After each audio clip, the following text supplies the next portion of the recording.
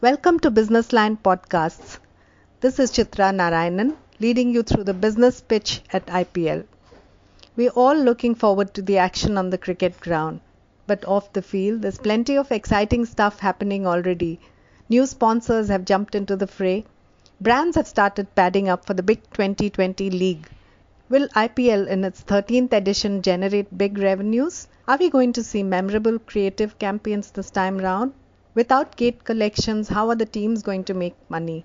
There's so many questions. We're starting off a new series that looks at the big business of IPL. Joining me today is Giraj Sharma, who runs a brand consultancy called Behind the Moon.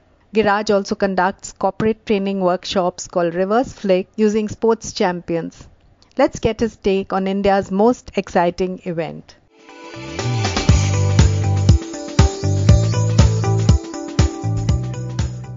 Hi Giraj, welcome to Business Line Podcast. Thanks, it's a privilege. So today we're going to be discussing the business of IPL. IPL is often compared to the Super Bowl. So are we getting there? Do you think IPL 13 will cross last year's revenues?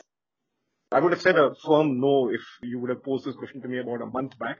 But as we're getting close to the 19th, I would say it's likely that they would get there because I think the way the brands have started warming up to the IPL, and folks are also realizing now that the audiences have been starved of live engagement. And IPL, of course, is the biggest engagement that we have, and now that's coming live. And plus, I think you have a captive home audience today. That's what the media planners and the advertisers are realizing. And that's the reason why I think they're now gradually starting to warm up to IPL and they're putting in their money instead. And I think the game changer was the speed at which BCCI was able to replace Vivo.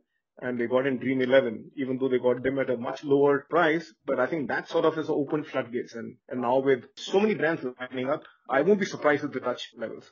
Do you think Vodafone Idea will come up with something spectacular? The V brand. I expect a lot from them because I think they have that legacy of the Zuzus. We can't ever forget the Zuzus and how they dominated the entire narrative of the IPL advertising. But I think now that they've changed their name, they've got a new brand name, I think IPL will be the platform because that's perhaps the first time that they would be launching a communication for the VI brand. And I think they're going to really come out with something really out of this world. I'm going to be very keenly looking forward to it.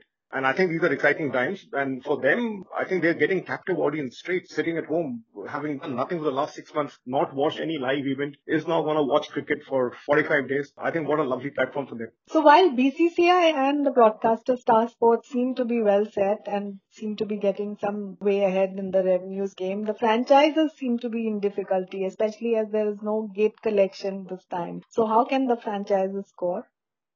I would say that largely they are to be blamed themselves. Of course, what is happening this year is unfortunate without gate collections because there's going to be no spectators. I think they're going to lose out a lot of revenues, and there's a lot of other revenues that they make when the match is happening on the ground. They have kiosks and they have branding and they have corporate boxes. They make a lot of money there, and then they have these appearances during the 4-day, 5-day gap that teams have. All that is gone. I think they will be struggling for revenue, and whatever money that they make, they have to pass 20% of that to the BCCI. Having said this, I think they are themselves to be blamed because I think they have a lot of revenue opportunities, especially if you look at merchandise. I think they've lost out on that opportunity in a big way. They've not done much to sort of be active throughout the year. They, I think, have suffered, but I think on the others, it is likely that because there's going to be a pressure on them to make revenues and make ends meet, maybe they will now focus on these areas and start doing what they should have done any which ways.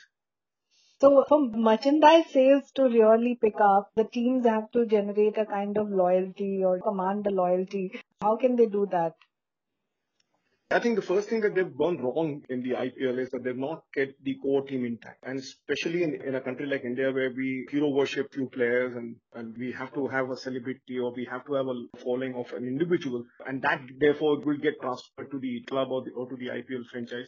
That's not happened here because people have been playing for multiple franchises as the years have gone by. You've had examples of Gautam Gambhir playing for KKR, coming back to Delhi. Now, as a Delhi guy, I don't know whom to support. You have Harbhajan not playing for Punjab, playing for some other franchise, playing for CSK. So that's what's happened. I think the only two teams where you see a core team have been kept intact is the Chennai Super Kings and to some extent Mumbai Indians. And therefore, they have a much larger following, and therefore they can actually hope to sell much larger merchandise than anybody else. You take, for example, teams like Punjab or teams like Delhi. They've chopped so many times. The entire team is new. You barely have a player who's lasted 10 years or 5 years in that team. So I think that's where they've missed a trick, and therefore there is no loyalty. The second thing that they've done is that they've not had any outreach program, so to say. So the entire thing is limited to those 45 days when there's cricketing action. The remaining part of the year, they're absolutely silent. I think that's missing a huge trick. They should actually be taking tours, going to small towns, increasing their geographic reach, because IPL is only 8 cities and we have so many more cities. So why can't Rajasthan Royals appropriate Saurashtra or Jodhpur and Udaipur of the world? And why can't, like Punjab is being trying to look at a Dharamshala, but why not J&K, Haryana? Similarly, Delhi. Why can't Delhi look at UP and take teams out there, do some ground engagements and take teams abroad? Why can't they do those kind of matches?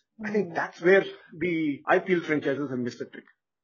So this year, anyway, they can't do any one of those, unfortunately. It'll all have to be digital. But I'm sure they can do lots on the digital platform too. Absolutely. I think you make a very valid point. Digital is something which is so alive. I think they can be doing such wonderful stuff on digital. But now I think there's also this competition that they have from fantasy sports players, because I think they are the ones who are now dominating the digital space, which is what the franchise should have actually occupied.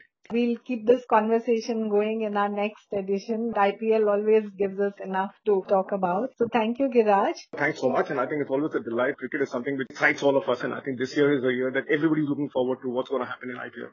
For more podcasts, log on to www.thehindubusinessline.com.